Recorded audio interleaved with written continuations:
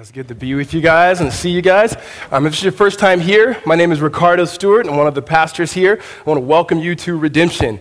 Just a little bit about Redemption. We're one church, and we meet at multiple congregations, one in Arcadia, one in Gateway, which is the Queen Creek area, one in Gilbert, and then here in Tempe. Our mission is to make disciples who see that all of life is all for Jesus.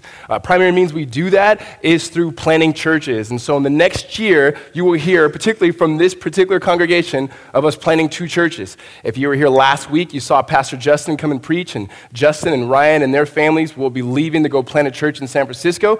And you guys all know Vince, who did our call to worship this evening. He will be leaving with his family and a team to Flagstaff, and so we will be sending them off because that's something that we want to do.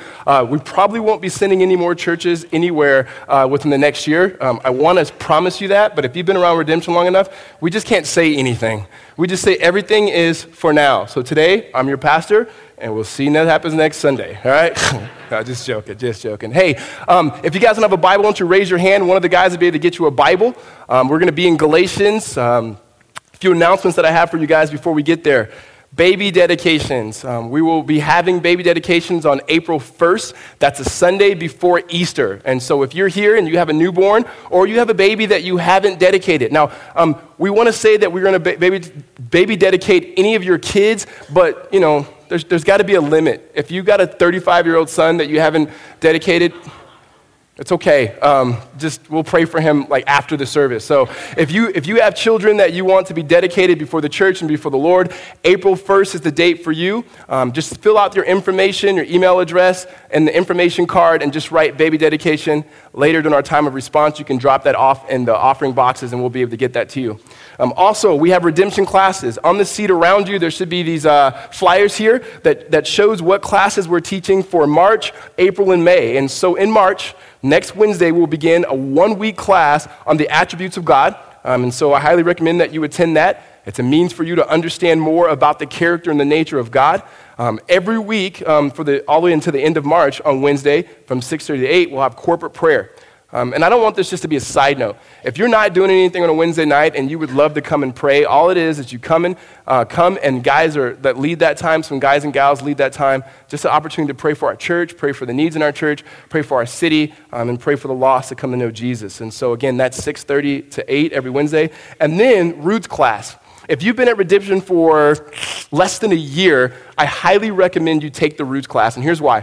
Roots is our way to introduce you to the story of the gospel, and not only the story of the gospel, but how we in Redemption Tempe particularly live out that gospel. So Pastor Ryan Elam will be teaching that class. That's a 3-week class. Again, you can sign up for all of these classes at the Connect Desk, or you can go by the City.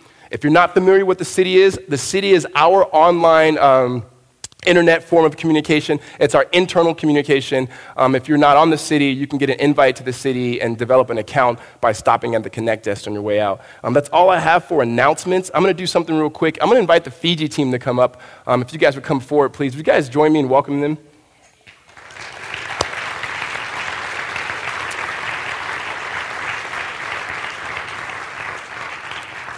And so this is the team that will be leaving on Thursday. Actually, no, I want you guys come up here. I don't want to get a lot of people close to me. If you guys can come up here, the team that's going to be leaving on Thursday to Fiji, and we want to just bring them up here and be able to have you guys see the team that's going. This is Rick Prigge right here. Rick Prigge will be leading these guys. You guys have eaten all their baked goods and bought things from them and be able to send them as a church. And so we think the best way to be able to send them off is if we would all join and praying for them. Would you guys please stand with me as we pray for this team and send them? Would you guys join me in prayer? Heavenly Father, we thank you for Rick and this team. God, we thank you for the word that will go forth through them, the effort and the work that will go forth through them. God, we pray for your favor upon them, Lord, that you'd bless them in their travel, that you bless them in their stay and their return. God, I pray that you would open up doors, Lord, that they are not expecting, Lord, that your gospel may go forth. Lord, I ask that you'd give them endurance, Lord, as they work. God, have their eyes open to see what you would have for them to see, that apart from you they could not see, and to hear, Lord, what they would not hear.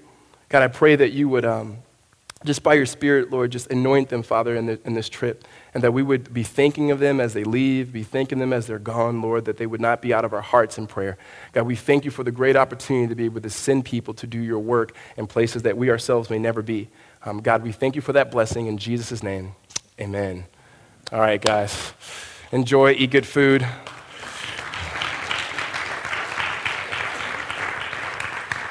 All right, if you guys have your Bible, won't you meet me in Galatians chapter 5, beginning in verse 1. Galatians chapter 5, verse 1. As you turn there, if you have been following us in this series of the book of Galatians, what you see is Galatians 1 and 2 have been personal. It's been Paul's defense of the gospel and his defense of his leadership as a leader of the gospel. Chapters 3 and chapter 4 have been highly theological, and mainly looking at the building blocks or the teaching of the doctrine of justification, that teaching that says that man cannot come to God apart from God coming to man. That the way that a person is made right or justified or made righteous before God is not by his or her works, not by his or her background, not by anything that they can do, but apart from their works, but completely in the grace, which is God's unmerited favor. And Paul took 2 weeks, ultimately 2 chapters, 3 and 4, to unpack that truth.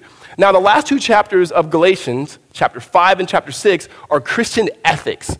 So in essence, how we are, those of us who would in this room who would say they're Christians, how we are to live in response of the gospel. Looking to the life of Christ and what he's done for us, how he's poured out his life for us, how do we live? And so Paul begins that by using some metaphors of freedom and slavery. And so last week, if you were here, Justin talked about freedom and slavery, and Paul takes that same theme into chapter 5 to talking about how we are to use our freedom. But what's interesting here, if you have your Bibles, in verse 1, Paul begins by talking about freedom. However, verses 2 through 12, he talks about false teaching. And the reason why he talks about false teaching is because he's talking about another form of slavery. He's talking about another form of slavery that would get in the way of freedom. And so what we're going to do tonight is I'm going to teach verses 1 through 12 and just walk through the false teaching, point out the implications of what Paul is talking about, and then he gives us 2 imperatives at the end in verses 13 through 15, 2 imperatives. One is a negative imperative with the negative incentive, and the other one is a positive imperative with a positive incentive. And so that's what we'll do in our time. So Galatians chapter 5, beginning in verse 1. For freedom, Christ has set us free. Stand firm, therefore, and do not submit again to the yoke of slavery. So Paul starts with saying, for freedom. And people would ask, well, I don't get this freedom. What is Paul communicating with freedom? The best way I can describe this is this. What Paul is saying now is, apart from God, you are able to do whatever you want to do, except for the very thing that you were created to do. Meaning, apart from the gospel, can you be good dads? Absolutely. Apart from Jesus, can you be a good mom? Can you be good people? Absolutely. But you cannot do what you were created to do. You and I, as human beings, were created in God's image to bring glory to him and to enjoy him. Meaning everything that God made in creation, whether it be business, art, work, family, relationships, we're supposed to use those things in a way to bring glory to God, to enjoy him. We're supposed to work in such a way that shows forth the glory of God. And yet, as we've been unpacking these last 8 weeks, is that there's a problem with man. That in the original story, we see that we sinned against God, Adam did, and Eve did. Therefore, we are in a position that by nature and by choice, we are sinners. Sinners does not mean that we can't do good. Paul says only and through the work of Jesus Christ now are we free again by faith to be able to do what we were created to do, and that is bring glory to God. And so Paul says that's what freedom is, and you've been free. He continues in verse 1 to say, so stand firm, which is a military term that means be strong.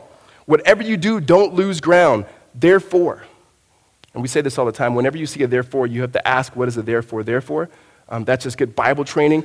Usually the author is connecting something that he has already said to what he's about to say.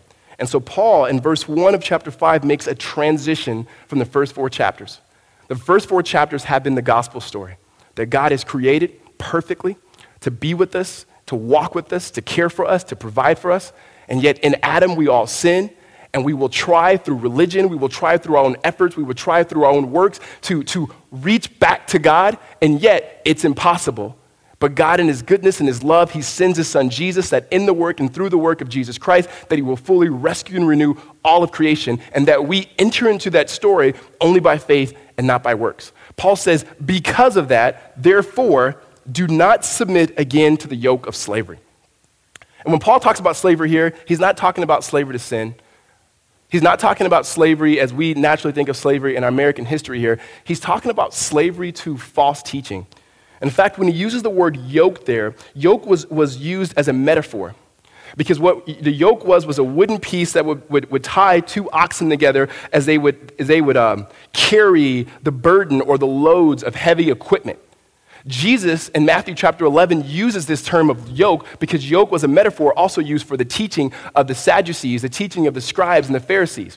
And Jesus looks at his people and say, listen, come to me, my yoke is easy. And my burden is light.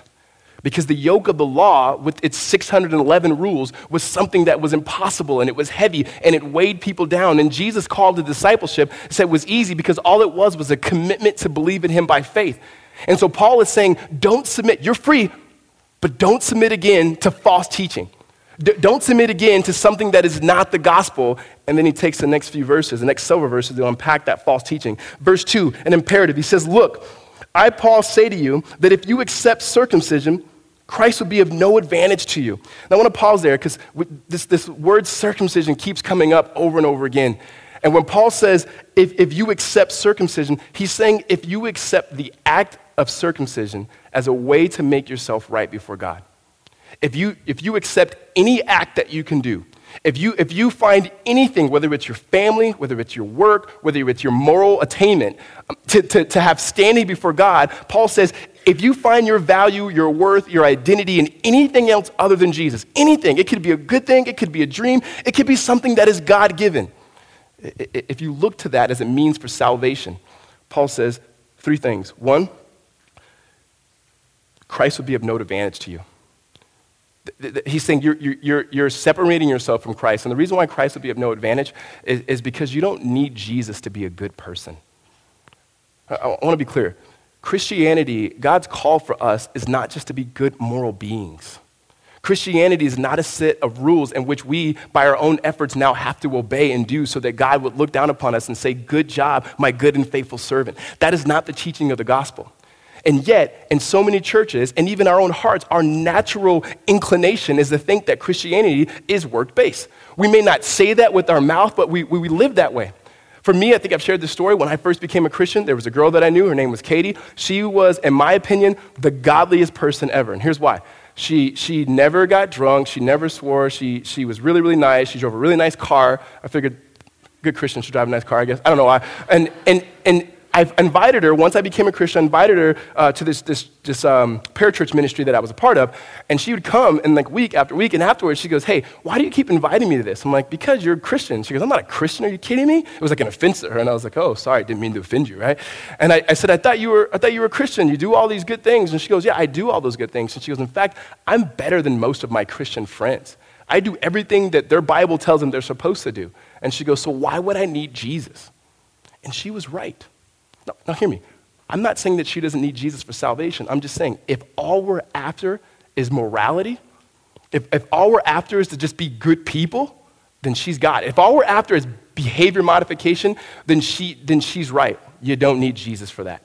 You don't need Jesus just to be a good person. And Paul says, if you want to obey a set of rules for the sole being of making yourself righteous before God, he says, one, Christ would be of no advantage for you. The second part in verse 3, he says is, I testify again that every man who accepts circumcision, he is obligated to keep the whole law, which we've been saying no one can keep the whole law. It's impossible. And the third thing, it's probably the scariest here, it says, you were severed from Christ, you who will be justified by the law, you have fallen away from grace. And you hear that, and the first thing you think about is, oh, so someone was a Christian and now they're not a Christian? That's not what Paul's saying.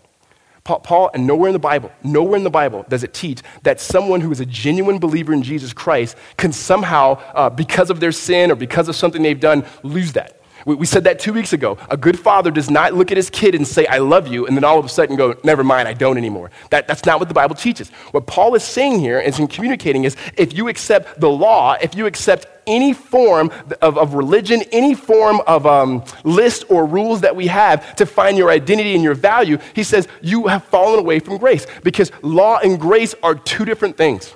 They're diametrically opposed. They don't go together like oil and water. One is significantly greater than the other.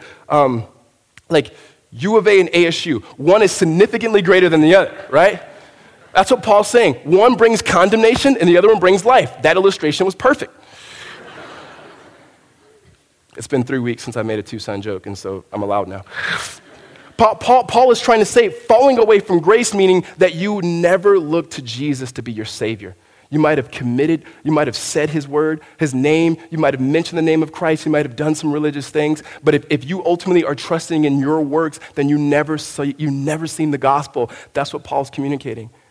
Ultimately, what this is called is legalism. Legalism, at its very definition, is any time we rely on self-effort to either attain or maintain a just standing before God and before others. Sometimes we do that culturally. Sometimes we use biblical things. We'll take the imperatives of the Bible, meaning the things that God does say do, love your husband, love your wives, love your kids, and you do those things and go, because I'm doing those things, I feel good. Or when I'm not doing those things, now I don't feel like I have a standing before God. And Paul says, if you ever lead with the imperatives before the gospel, it's a form of legalism. And we would all go, oh, no one wants to be a legalist, and yet everyone is a functional legalist. We just do it in different ways.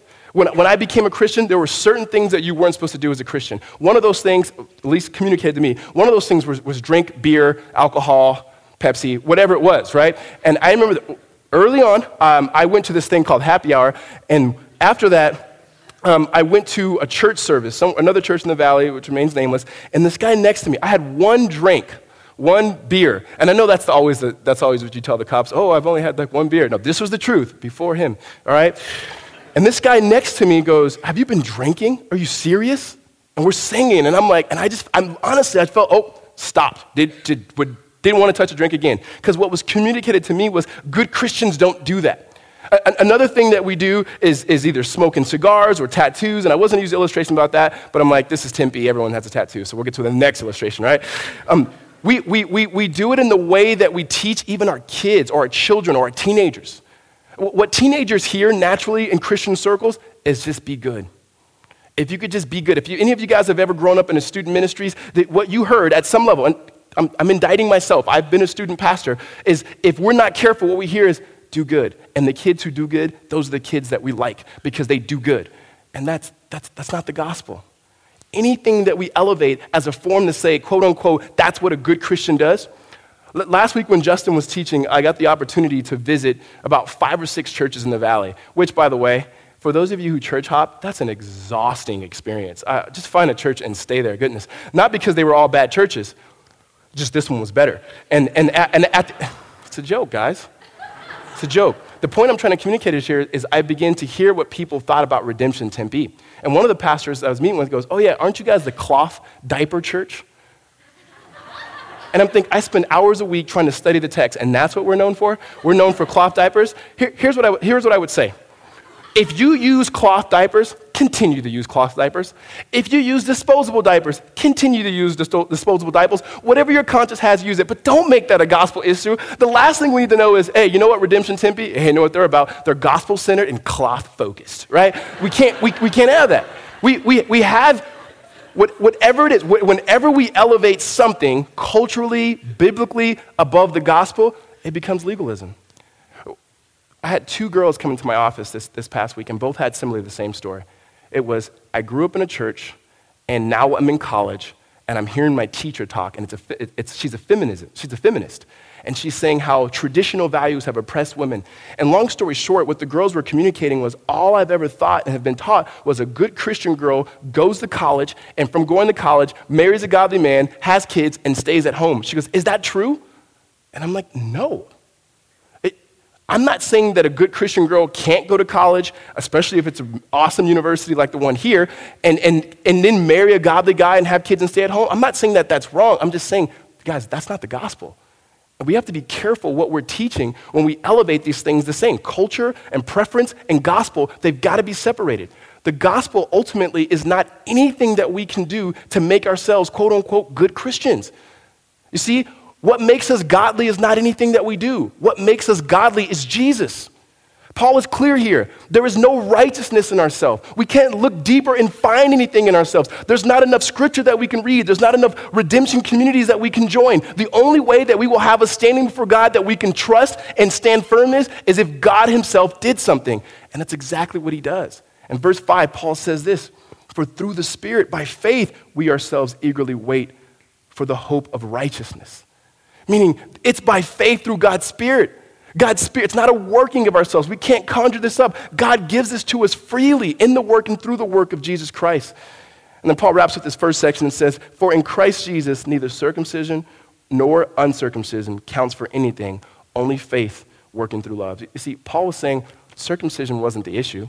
Paul wasn't anti-circumcision. He was a Jewish person. In Philippians 3, we see that he was circumcised on the 8th day. That was a cultural thing. Whatever your cultural things are, let them be cultural. Whatever we say this all the time. If you are a person who loves wearing Tom's shoes, you wear Tom's shoes. If you're a person who loves wearing Chuck Taylors, you wear Chuck Taylors. If you don't wear shoes, don't wear shoes. I mean, just never make it a gospel issue. Paul says it doesn't matter. What matters most is the life of Jesus Christ. Amen?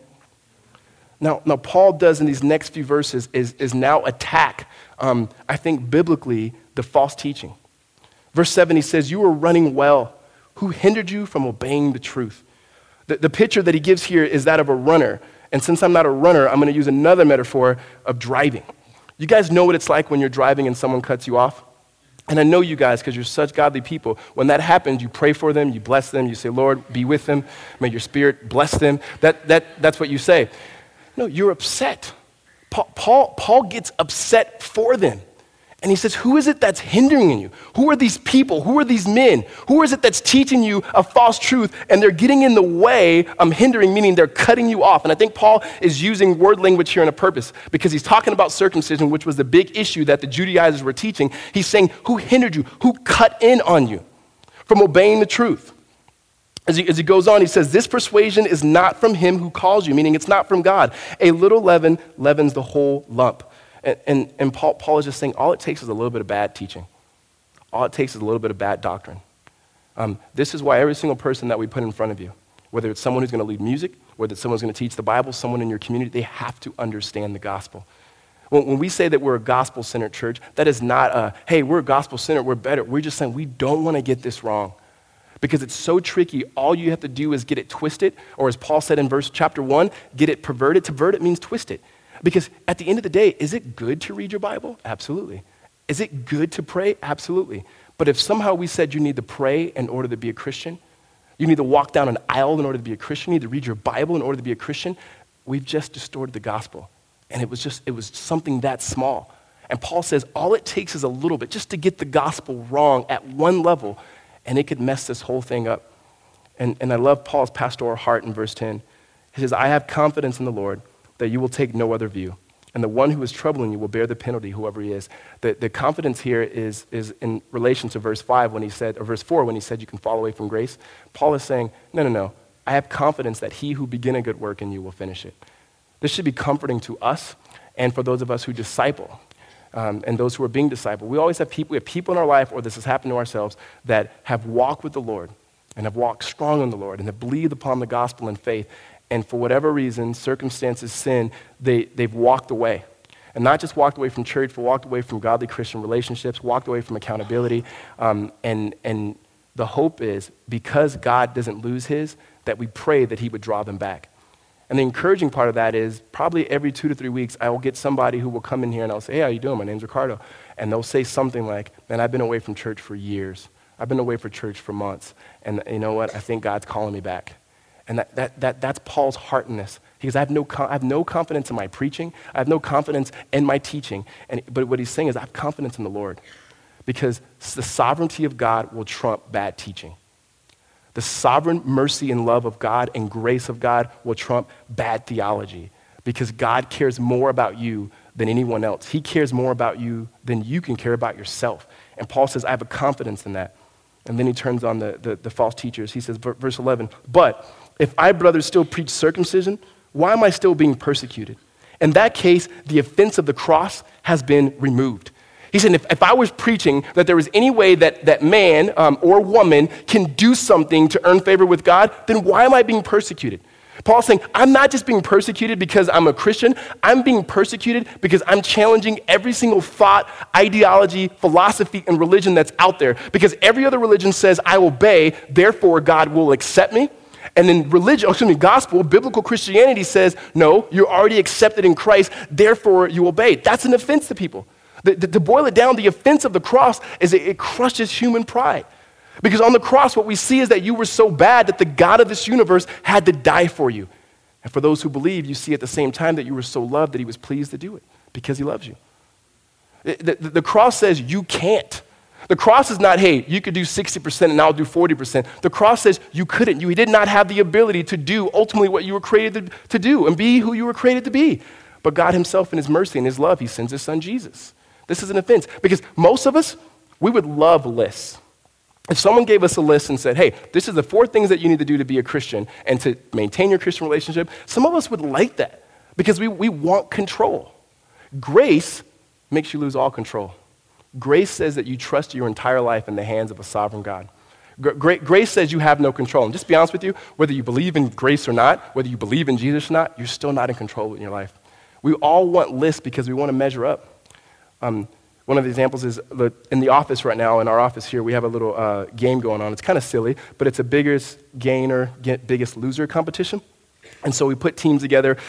One person has to gain as much weight as he can. The other person has to lose as much weight as he can. Me and Pastor Jason on the same team together, we're going to win. And so he's got to gain a bunch of weight, and I got to lose a bunch of weight. And so, gosh, I haven't eaten in 3 days, and so you guys can pray for me. So no, there's, but the sense is when you get on the scale, you know I've done good. Or you get on the scale and go, I haven't done good, right? And but there's things that you can do. I can tell Jason, keep eating. Jason can tell me, stop eating, right? There's a way that you can do it. And not only can you measure yourself, what Christians love to do too, we begin to measure others. Oh, there's no way they're a Christian. There's no way a Christian would do fill in the blank. And grace says, Because grace looks at the most moral person and says, yeah, you get in, but ultimately not because of your morality, but because of Jesus. And then grace also looks at those who we would say are completely far out or completely lost and says, no, you get in too, not because of what you've done, ultimately because of what Jesus has done. Grace that there's no particular type of person that grace is looking for. There's no particular lifestyle, ultimately prerequisite that you have to have in order to get grace. In fact, the only thing that you need to have to understand grace and to get grace is sin. Grace necessitates sin. Grace says you have to admit that I can't, and that's an offense to people. It's an offense to our culture. Another reason why the cross was an offense is because Christianity, ultimately Jesus, makes an exclusive claim, and that is he is the only one to salvation. That Jesus says he's the only one to ultimate reality.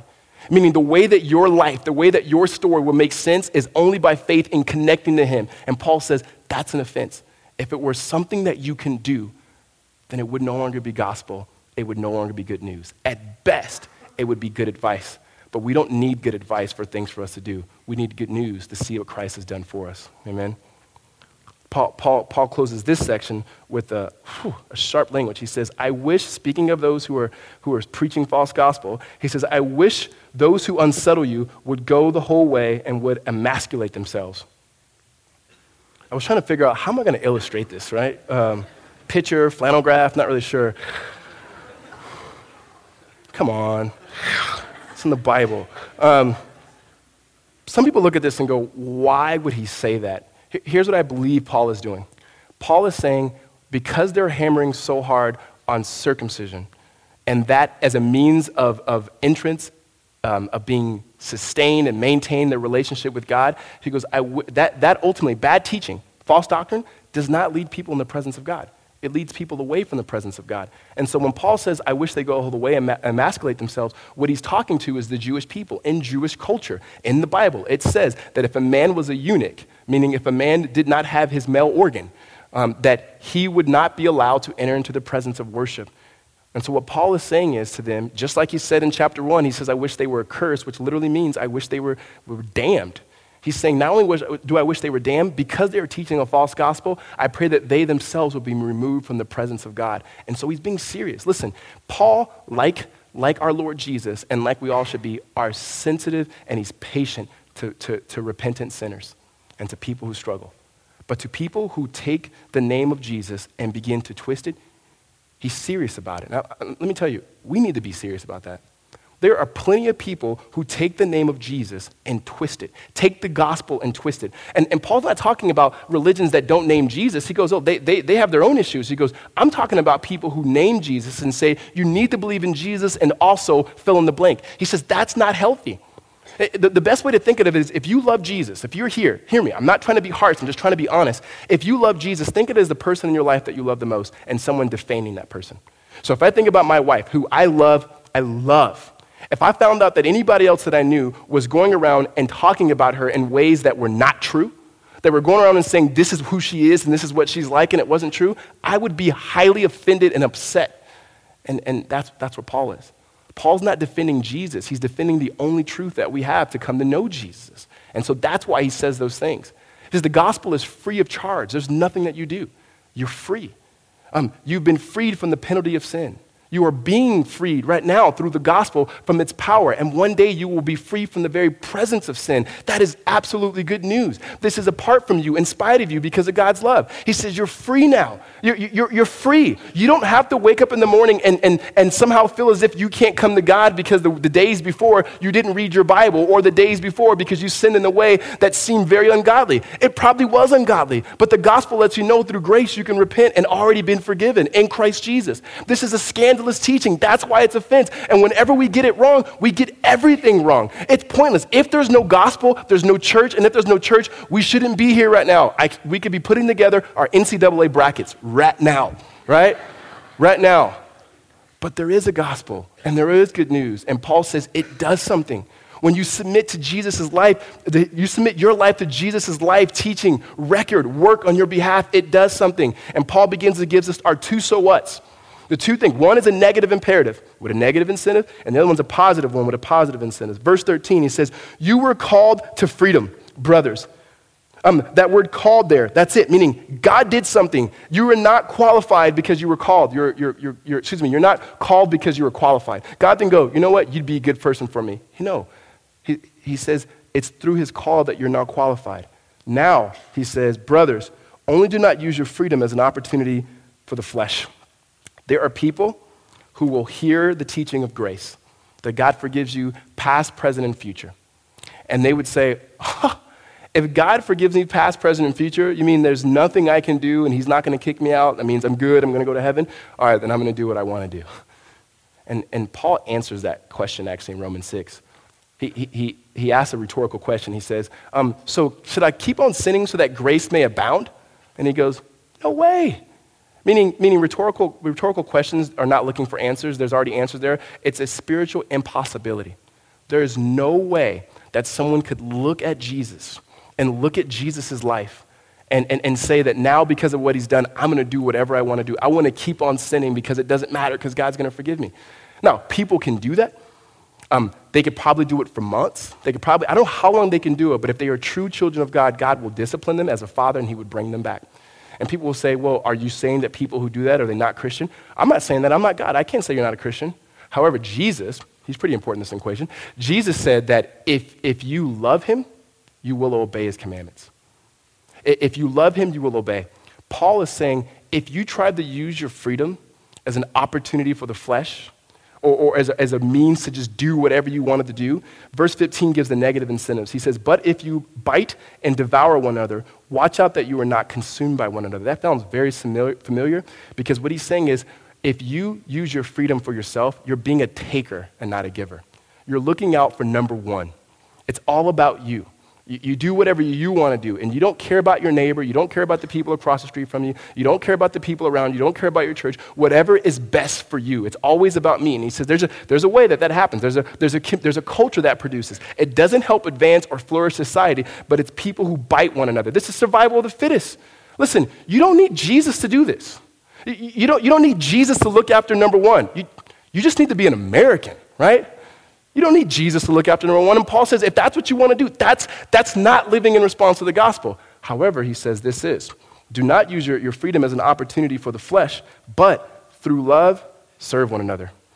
So if you walk away from here today and say, okay, what did Ricardo teach on besides the U of A, ASU jokes and circumcision, all that stuff? Just say that in a response to the gospel, it's easy. Christianity is easy. All he's saying is love one another. And here's the positive incentive. He says, for the whole law is fulfilled in one word, meaning all the 611 laws, he goes, it's fulfilled in one word. You shall love your neighbor as you love yourself. That's it. We make Christianity so hard. It's look to Jesus, love Jesus, believe in Jesus, follow Jesus, and the way that you will serve Jesus tangibly is by serving the people to the right and to the left of you.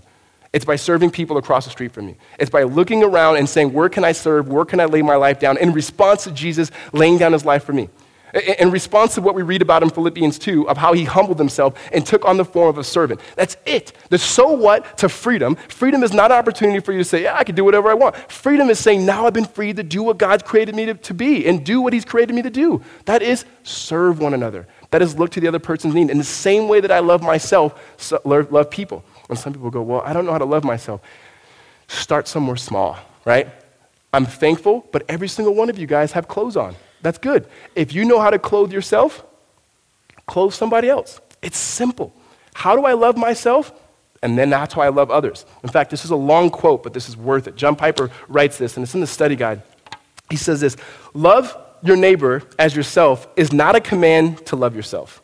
It is a command to take your natural, already existing love of self and make it a measuring rod for your love for others.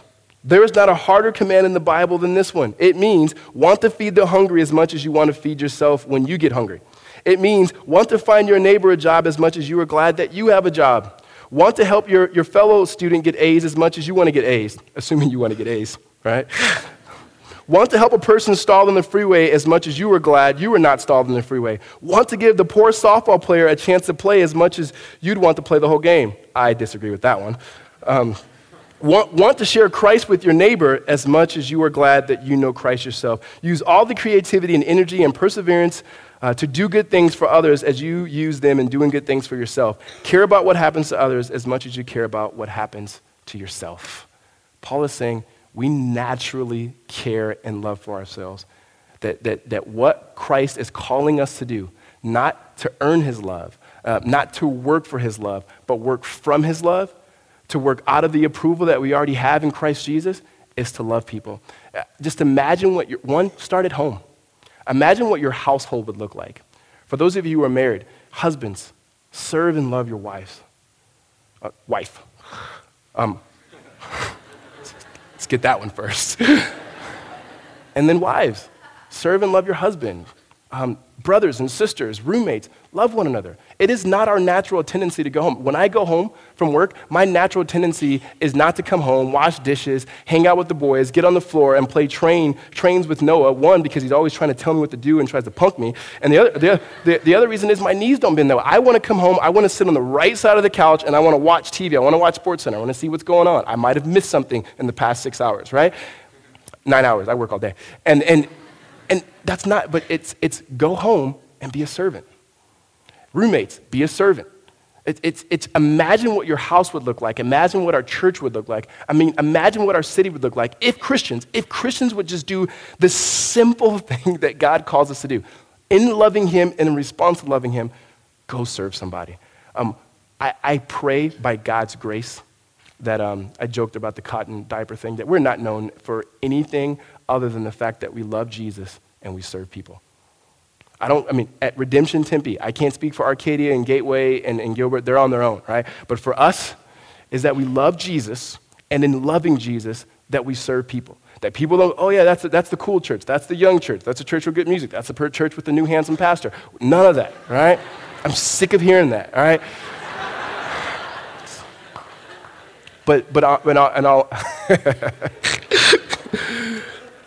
So in all honesty, that in love for Jesus, that we take ourselves not seriously, but we take him seriously. We take the one thing that he says. He says, we're not going to submit to slavery. We are free in Christ Jesus, and we will use the freedom that we have to serve others. Amen? All right, let's pray. Father, even in the second time teaching this, Father, and just reading through this, Lord, it is so hard for us to get the gospel right, Lord, because all the things that you tell us to do are good things. Lord, I pray that you would help us to do them in response to Jesus. And Father, I pray, Lord, that a message of grace, Lord, would never just wash over us, Lord. I pray that a message, Father, of the awareness of false teaching, we would not take light. We would never assume, Lord, the gospel of Jesus Christ. We would never get old of the gospel of Jesus Christ. Lord, it's the very power of God for those who would believe. So, Lord, I thank you for those who do and for your work of grace in their lives. And I pray for those who are here tonight that do not yet know you, Lord. And I thank you that they're with us and they're in our presence, Lord. And I pray that your Spirit would move. And Lord, as we said, and our prayer is continually, Lord, that you would take the message of the gospel, you would apply it to our families, you'd apply it to our marriages, to our singleness, to our brokenness, to our sickness, Lord. You would apply it, Father, to our lives in the areas, Lord, that are dark, that you would apply it, Lord, when we are doing good, that we wouldn't be trusting in ourselves, but we continue to trust in the work of Jesus Christ, Lord. I pray that you would keep us humble. God, that we would never take ourselves seriously. But Lord, in taking Jesus seriously, that we would meet the needs of others. God, I pray that you would convict me as a naturally selfish person and convict our church as naturally selfish people to not use people because of our own deficiencies, Lord, but drinking deep from the waters of grace, Lord, that we may be filled with an overflow of love that gladly meets the needs of others. Father, we thank you for the great grace and the great joy and the great truth and freedom that we have in your Son, Jesus. And it's in his name we pray. Amen.